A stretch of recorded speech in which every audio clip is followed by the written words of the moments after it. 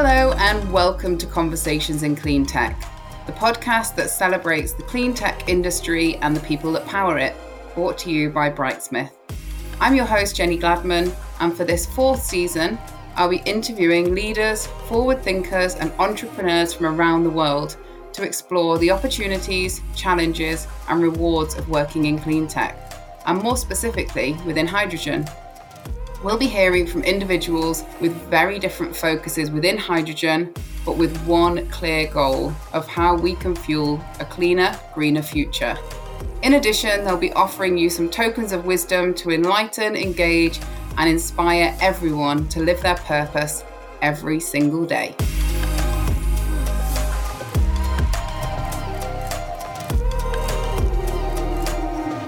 So today's guest has had a super interesting career, most of which has been around the energy sector with the likes of OVO, Alton, and most recently founding Octopus Hydrogen. Octopus Hydrogen deliver green hydrogen to the sectors which can't be decarbonised with batteries alone. So aviation, heavy-duty road vehicles. They're establishing a decentralised production of green hydrogen via electrolysis, co-located with renewable energy generation to help balance the power grid. And for those of you who don't work in the sector, I will let Will demystify that for you shortly. So before that, it is my great pleasure to welcome Will Rowe, CEO of Octopus Hydrogen, to Conversations in Cleantech. Welcome, Will. Thanks, Jenny. Thanks for having me, and great intro. Thank you. And before we go into Octopus Hydrogen and who you are and what you're all about, it would be great to hear a little bit of your story. Who are you inside and outside of work? Yeah, brilliant. So I guess first and foremost, I'm a father of three, which keeps me busy. So, when we were looking at starting a business, and I guess I did that post being a parent. So it's always been an interesting balance trying to sort of handle parenting and entrepreneurship, but something that I definitely think is possible and good fun. I also think it helps you sort of build a company around certain things you value, which maybe, is a positive, but it certainly helps you think of certain cultural things as well, potentially trying to get rid of some of the kind of collegial things that you might have liked when you were younger in your sort of career. And outside of being a father and running Octopus Hydrogen, my main interests are anything that involves high adrenaline sport wearing a helmet. So that's my main activity. So staying safe for the kids. Yeah, I'm not optimized for that yet. I just pay for good life insurance. A similar discussion around motorbikes in our house fairly often. So thank you for that. And actually, it's a topic that comes up loads on this pod, is balancing that family life and work life. And we have more and more people showing it's possible. So it's always great to know as someone who's just starting out on that journey myself. Moving on to Octopus Hydrogen. So can you give us the top line? I know I gave that in the very short opener, but I think for those of our listeners who don't work in hydrogen or even perhaps don't work in clean tech, if you can give the layman's version and then perhaps go into a bit more detail. Yeah, so you did a great job, but just to sort of reiterate what we do. So effectively, we build green hydrogen production facilities co-located with wind and solar assets. We don't get involved with the build of those wind and solar assets. So we partner with other, renewables developers, and there's a lot in that space who do a great job. What we do is sort of work with them who are going through the kind of planning, permitting and development process for that asset. And we say, cool, we're going to add green hydrogen onto this project. Typically, we focus on projects where they're kind of grid scale and where there's some sort of issue with the export of the power. So whether it be kind of curtailment or whether it's a marginal business case, and so adding hydrogen on might help.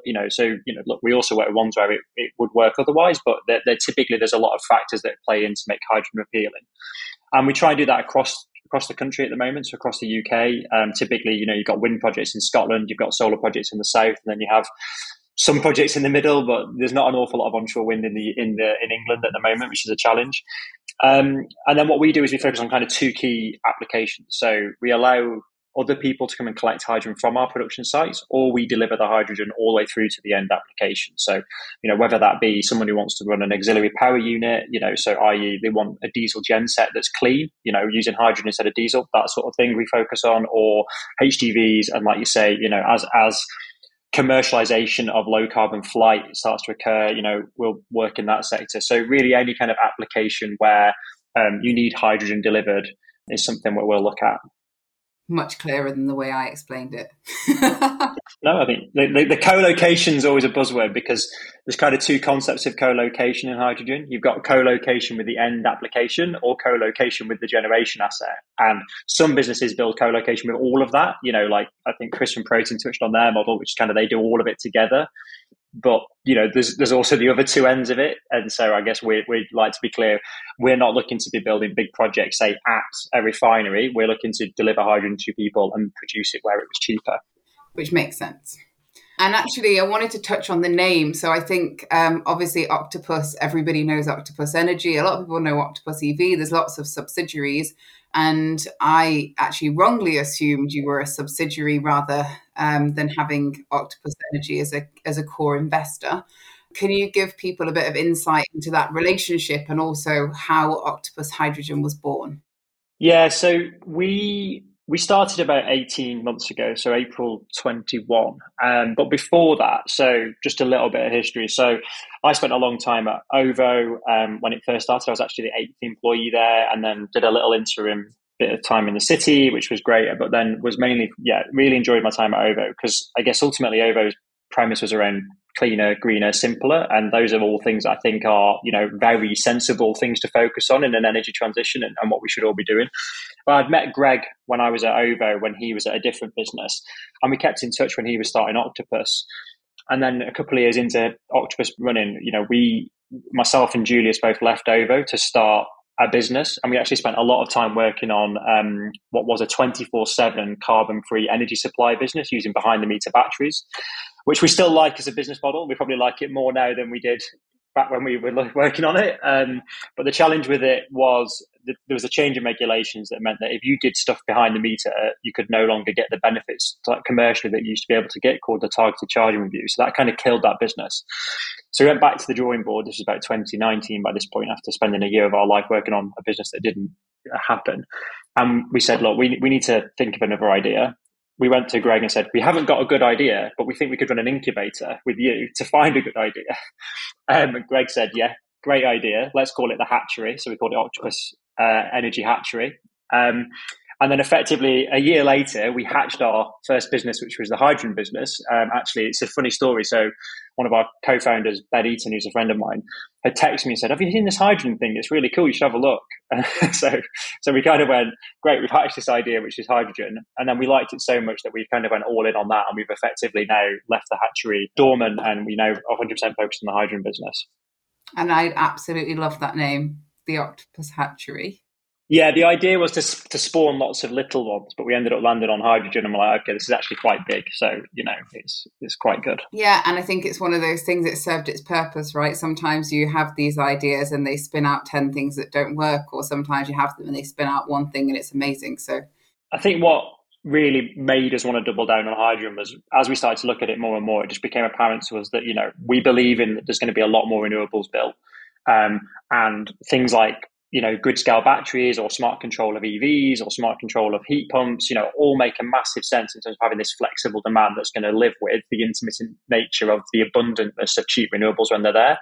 But you need something else. And so it was really obvious to us that actually hydrogen is that kind of missing piece of the puzzle, which is if you're, pro lots of renewables, you also need to be pro green hydrogen, because it just means that you've got kind of a place to put spare electrons at times. So that's what we've been focusing on. Okay, great. And I think that leads us nicely onto something we've talked about before, the kind of decentralized culture and autonomy for people, and how that links to the Octopus Hydrogen ethos and business. Yeah, it's something we're really passionate about. So I guess I've been lucky to work at a number of different businesses and with different entrepreneurs within that. And one of the things that I realized was, I think I've always performed best in a world where, you're relatively autonomous, but you're aligned to something that's kind of bigger than yourself and you can focus on, rather than, being micromanaged or having very heavy internal process. And so I guess one of the things we've always wanted to do with Octopus Hydrogen is kind of very much have a culture that's pro decentralized decision making, low bureaucracy, low, internal process that creates friction. Because what we've seen and what I've seen is that those things are what kind of drive good people out of businesses. And so what we wanted to do is really focus on saying, we really, really believe that it's not a case of, there's a fit for purpose kind of startup style culture, and then as your business grows, it needs to change and become like the businesses lots of people leave. We believe that you can do it all the way through. And I must admit, like, it's great having an investor like Octopus, because Greg really believes that as well, and so it just makes it easy to sort of have that cultural conversation. They 100% buy into it, we buy into it, and so I guess what we like to think of it as is we hire good people. We hire people who are really passionate about the mission, which is typically to do with sustainability. And it's really good because they're kind of like our internal barometer of, are we always doing the right things, which is a really kind of nice metric to have. It's not top down, we want to be green. It's very much like it's top down, bottom up. It's everywhere. Everyone wants to focus on the right things. And then we say, look, there's loads of great opportunities in the green hydrogen space. Let's focus on what we can do well right now. But if someone has a great idea, or, we think we can do things better, it's very much a case of the business decides that. It's not kind of this top down, micromanaged or process heavy, sign offs and committees. It's very much like, yeah, great. People can tackle all sorts of problems. And I like to think if you asked any employee, they'd feel like that. Good. And actually thinking about the employees and the culture, one of the things we've talked about is when you grow the business, how you maintain that culture. And obviously you were there with OVO from the start. How do you feel like you're kind of setting yourself apart from the other hydrogen startups? Yeah, so I guess, look, I mean, in terms of how other hydrogen startups are run, there'll be all sorts of different business models, etc., both like commercial business models and product business models, and then in terms of internal culture. I guess what I like to think of is what I think we're really good at is a lot of us come from a software background. And, with software, there's certain benefits, which is typically moving quickly, agility.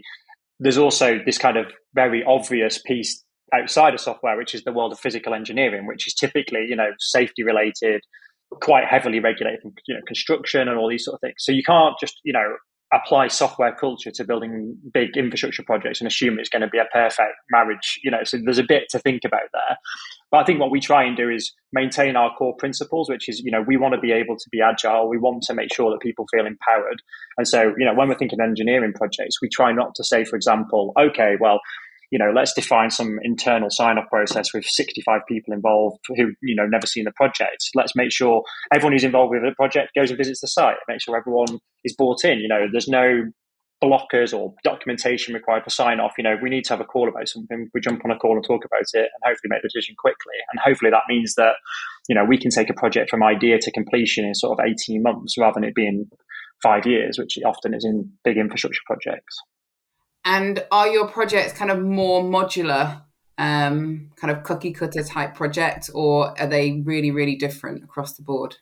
Yeah, so it's a really good question. So I think we like to use nuclear as an example, and actually a lot of our engineering team come from a nuclear background. And when it first came around in the 60s, it was a great kind of, potential option to decarbonize our energy system.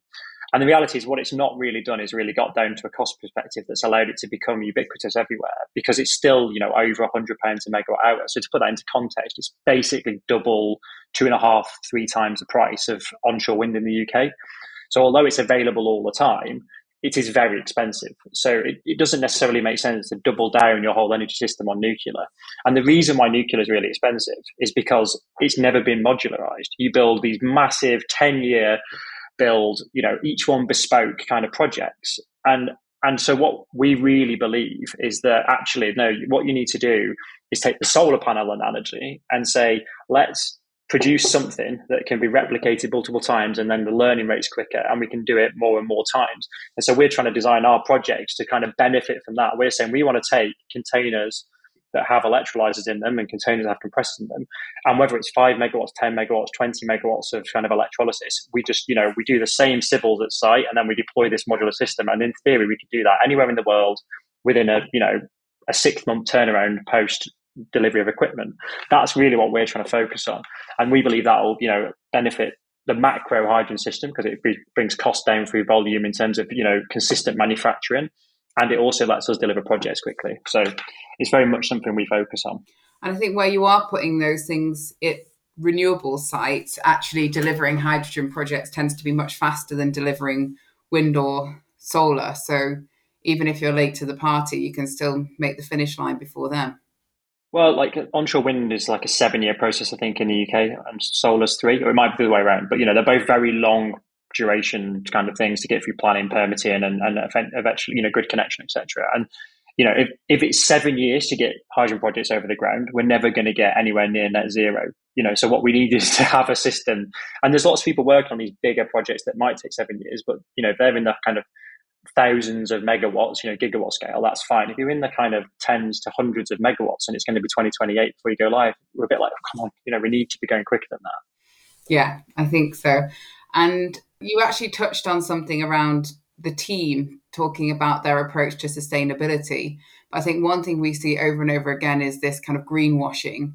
And we've sort of talked about how that is fundamentally not how you operate, and you've considered sustainability in all aspects of the business. But can you kind of explain that to the skeptics out there?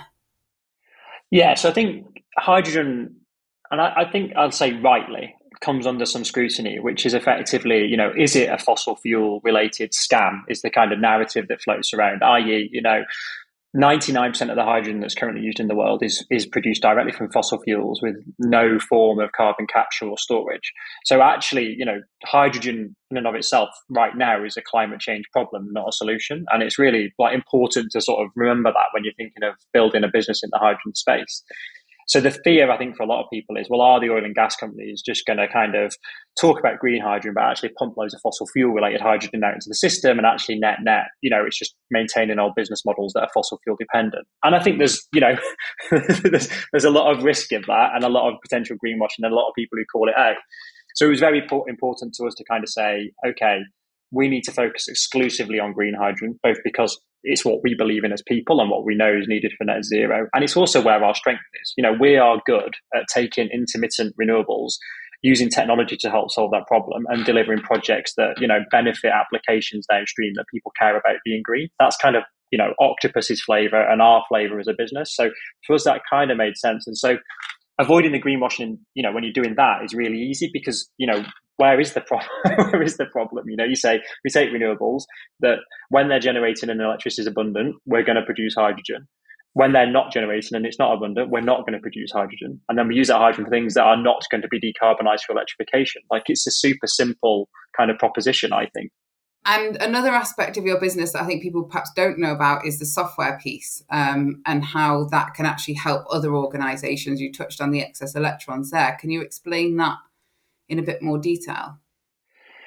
Yeah, so the thing to remember with green hydrogen is effectively 70 to 80% of the cost of green hydrogen is the cost of the electricity that was used to produce it. So the capital requirement of the equipment is relatively modest in the overall cost of a green hydrogen molecule relative to the cost of the electricity. So the trick is to source and use cheap green electricity.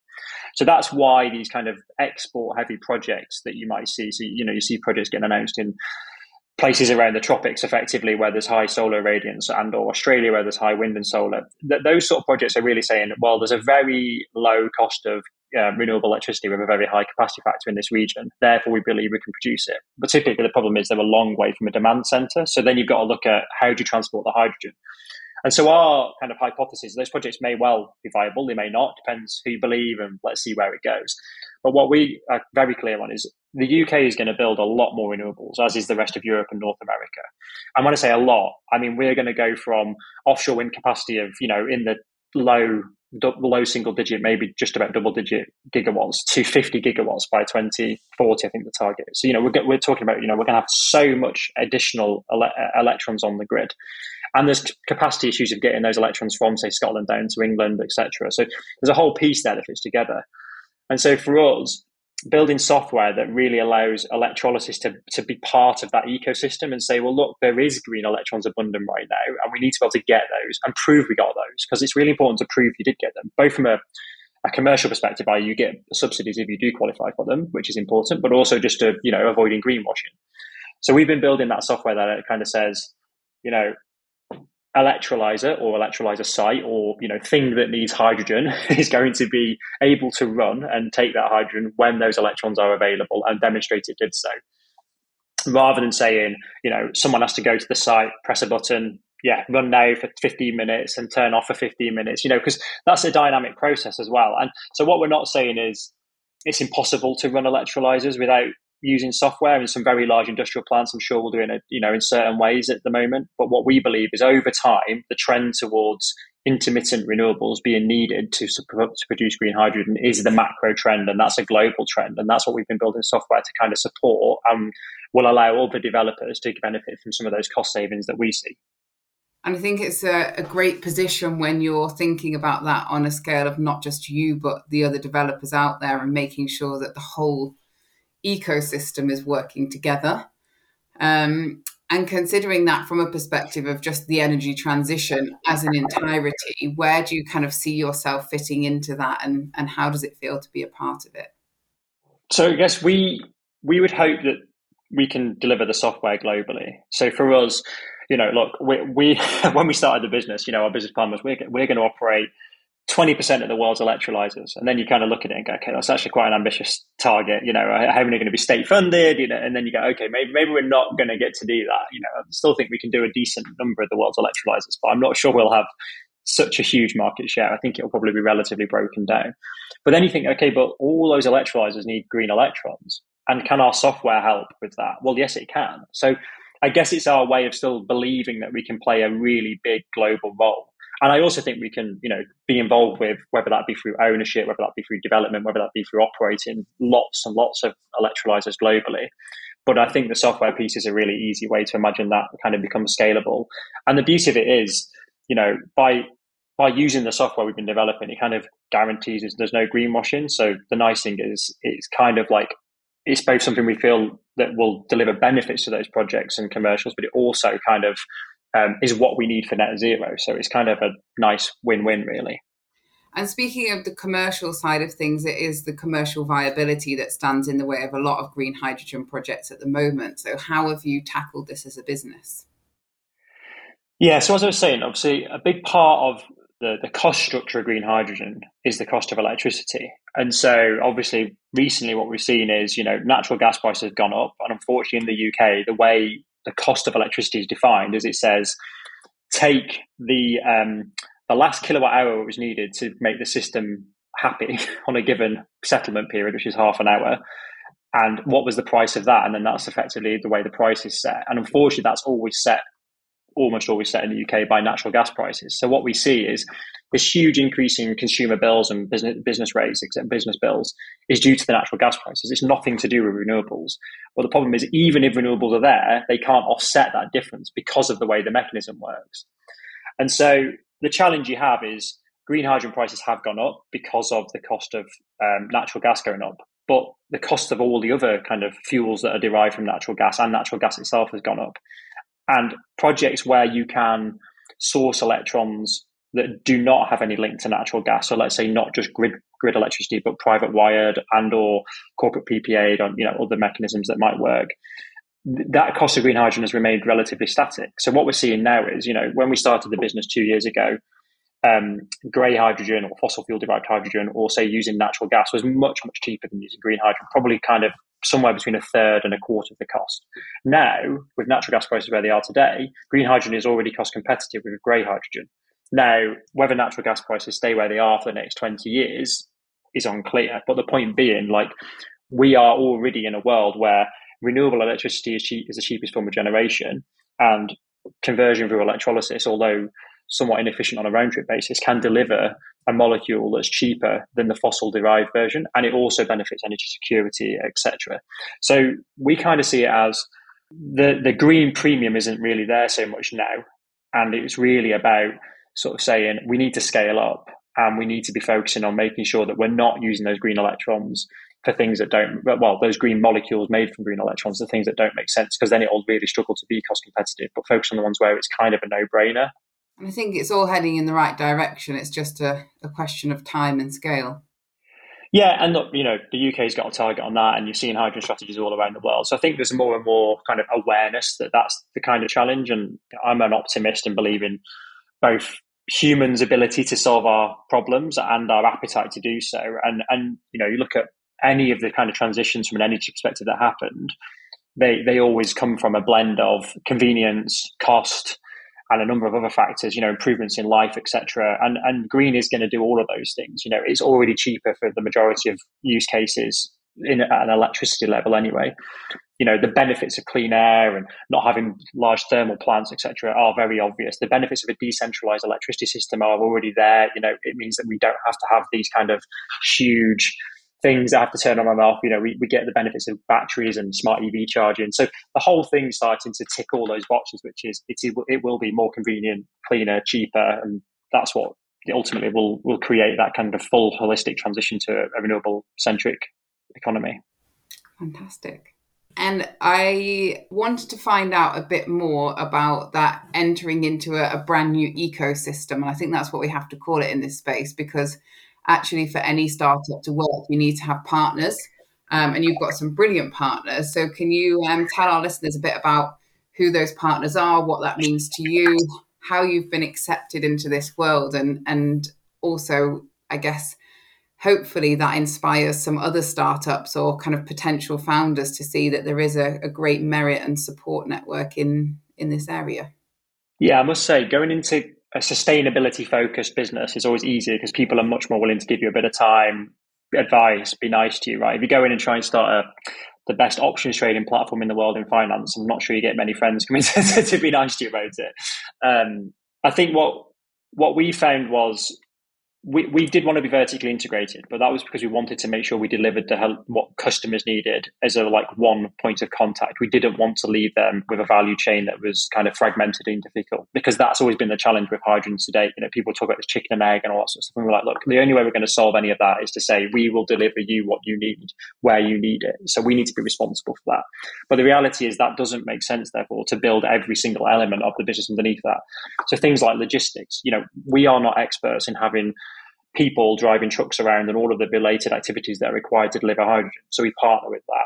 We are not experts in producing equipment, from a safety and a certification and a performance and a maintenance perspective. So we partner across all of those. So what we really try to do is say, what we focus on is we're good at customer experience, building software, taking some risk. I think we're quite good at that, and moving quickly and developing sites. That's what we're good at. Let's focus on those and let's partner everything around that supports that. So I guess it's a very conscious strategy for us, and we don't want to kind of creep into the bits we don't want to do. And I guess you could argue there's similar examples in other areas. So, in the world of batteries, for example, or grid scale batteries, often what happens is you get kind of like pure play developer and they want to kind of sell projects on. And I guess what we're seeing is actually, if you look where kind of energy was before the kind of most recent changes, it typically was that kind of more vertically integrated kind of full stack kind of approach that was needed. And so that's where we're seeing it. And, you'll have seen it with other businesses in the hydrogen space as well. And also, I think it's having sustainability at your core is not replicating what someone else has already done or can probably do better. It's making sure that your energy and resources go on things that are going to differentiate you as opposed to doing what somebody else already did. Yeah, it's a good point. I guess I've never really thought of it like that. But like you say, there's no point us all doing the same business, trying to solve the same problem. It was actually a reason why we started hydrogen, not just because we thought it was an interesting sector, but because, a lot of us had a background in electricity. But if we'd have gone in and said we're going to start a battery optimization business, there's already some great businesses doing that. And I'm not sure what we'd have added to the table other than just trying to outcompete them. So, hydrogen was nice for us. And, we've always been passionate about electrification of transport. But I was like, well, there's some great businesses doing kind of, bus options with batteries or doing smart EV charging. Look at Octopus's portfolio. They've got loads of great stuff in all that space. I was like, so, whereas hydrogen was this kind of nice, clean, green, renewable electricity related business where there wasn't many people doing what kind of we thought was what the market needed. So it kind of felt like a nice, clean opportunity for us. And it's obviously paying off. And I think you're, I guess, not even 2 years in and having some great success. Can you share some of the wins that you've had so far? Yes, I think by the time this goes out, we should have made our first deliveries of green hydrogen to customers, which is super exciting. And they'll definitely be on social media. It's one of our favorite things to do, put stuff on social. I think we do that. It's funny, just to mention that. Like, the reason why we do a lot on social is I think what we find is people kind of like to see hydrogen actually happening. So they find it quite exciting because, I don't know about you, but you see a big HGV on the motorway and you realize like how big and heavy and dirty it is, and you're doing your bit by eating, more conscious on your food choices, or driving an EV, or, thinking about not flying, and you think, oh, I'm sitting next to this massive HGV on the motorway, and you sort of think, oh God, what's the point? And so demonstrating that we have got solutions coming along to these problems, and stay with your lifestyle changes you're making, because we've got solutions to the industrial grade stuff that people don't necessarily feel like they can really change. That's why we try and do it, to try and help people remain inspired on the transition, that there's lots of companies trying to solve these problems, and it's not just you've done your 3 or 4 things you can do, and then that's the end of what can happen. We have got more to come, I guess, as a society. And then the other thing is, the big one for us is working on getting our production sites live. So, we've had a few challenges recently with one of our first production site, but that will be live early 23. And then the big one for us is focusing on kind of the next phase of production site. So what we've learned is building a 1 megawatt production site. So, kind of 300 or 400 kilos a day of hydrogen is really the same effort, not the same cost, but the same effort as building a 2,000 or 3,000 kilo a day site. So we're now really focusing our efforts on building kind of what's needed for the future, as opposed to what's easiest to do today, because engineering effort wise and business effort wise, it's the same. And so all we need to do is have more capital, and we can do those bigger projects. And the market needs the hydrogen. So for us, it's kind of a no-brainer to kind of spend our effort on the size of project that makes the most sense. And speaking of your growth in the future, I know you're around 25 people already, but that's going to need to grow to be able to deliver these projects. So if you have your 1 minute to speak to your future employees who may be listening, what would you say? Well, I think if you're motivated by sustainability or working in clean tech, I think it's a great sector, regardless if you work for us. But and then the specific flavour we add on top is, I think what we're really good at is empowering people. So I guess we really believe in, I think Greg gives a really good analogy, right? Which is, he says he views building a company as a dry stone wall, not as a brick wall. And the example being, a dry stone wall is shaped around lots of different shapes, stones and sizes, i.e. people. And it can endure for hundreds of years in very harsh environments. And it doesn't need any cement to hold it in place. So what you're kind of doing is, enabling each thing to have its own merits based on what it is what you're kind of saying. And we believe that in a people perspective within the business. Whereas a brick wall kind of tries to uniformly place the same things and then uses cement, which effectively I see as kind of like middle management, etc., holding it all together, internal process and middle management. And I guess, look, if you want to work in a dry stone wall, that's us. If you want to work in a brick wall, there's lots of great companies that would do that. I say great, but that's what they do. So we really double down on that dry stone wall analogy. That's what we're good at, and that's where the type of employees that I think we would, will flourish at our place and enjoy working there, and less so, the process heavily kind of formalized job descriptions, etc., because that's not what we nail. That definitely wasn't the answer I was expecting.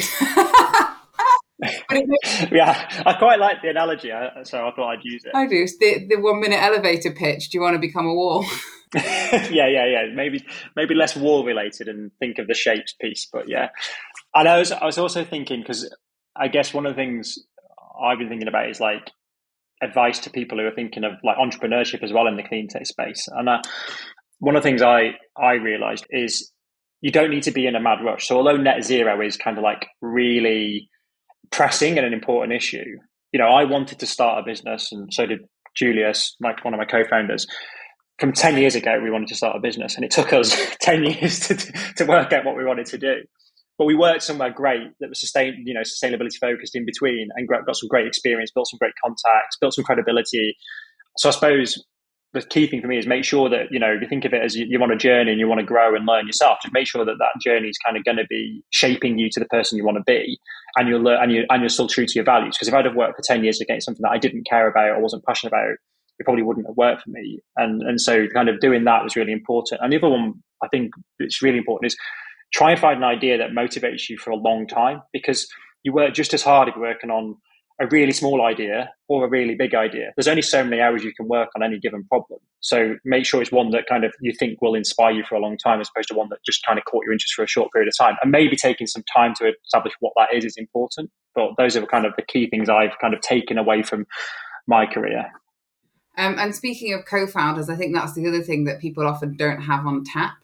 And there's actually some awesome institutions, companies, charities that are working to support the sector.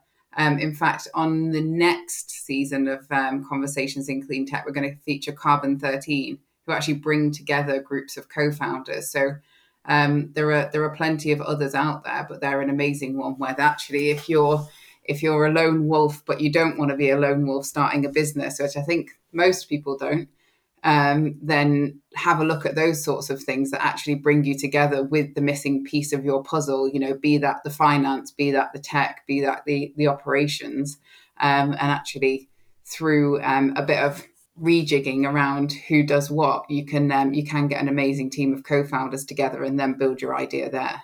Yeah, and I think I couldn't express how strongly I believe having co-founders, working with people makes it better. Not just, as you grow, you have more people who can do different things and etc. But it's also just, that check and balance as you're going through, which is you've got someone else to run ideas by, to sort of decide whether you want, if 3 or 4 of you want to commit your life to something, it's a lot more obvious that you think it's going to succeed than if one of you does, right? So there's definitely, and you get a diversity of skills. It just, the whole thing for me makes complete sense. And I think what's interesting is, I try and take on the role of kind of being like our brand ambassador and doing the public speaking side of things.